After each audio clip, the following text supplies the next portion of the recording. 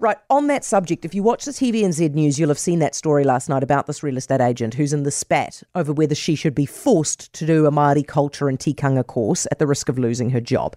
Now, how it works is that estate agents have to do these courses to retain their licenses. Every year, they've got 10 hours of training, and mostly they can pick which topics they do. But a couple of them are compulsory for everyone, and one of them, there's only two that's compulsory, but one of them was the Māori culture and tikanga course.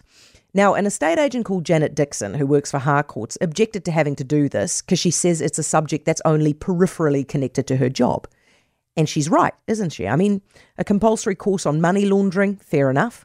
Compulsory course on how to appropriately deal with the issues and complaints you might receive, fair enough. Sale and purchase agreements, course, fair enough.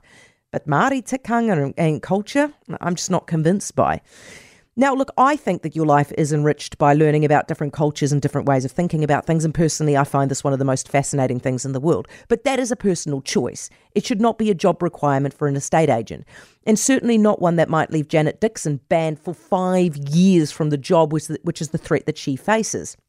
Now, the Real Estate Authority probably has its heart in the right place, but it has made a massive error in judgment here. For all the good that they might have done in introducing some estate agents to diverse ways of thinking, they'll have done as much harm in creating resentment amongst others by forcing them to do something that everybody can see is largely irrelevant to their work. And secondly, by being so heavy-handed that they're threatening her with her job, they look like bullies. Now, this is exactly the kind of red tape nonsense that this country does not need if we want to make doing business easier. If it's not related to the job, leave it out, no matter how worthy you think it is. And for the record, it says a lot that course was compulsory last year, and this year, when it's getting all the attention, it's now only voluntary.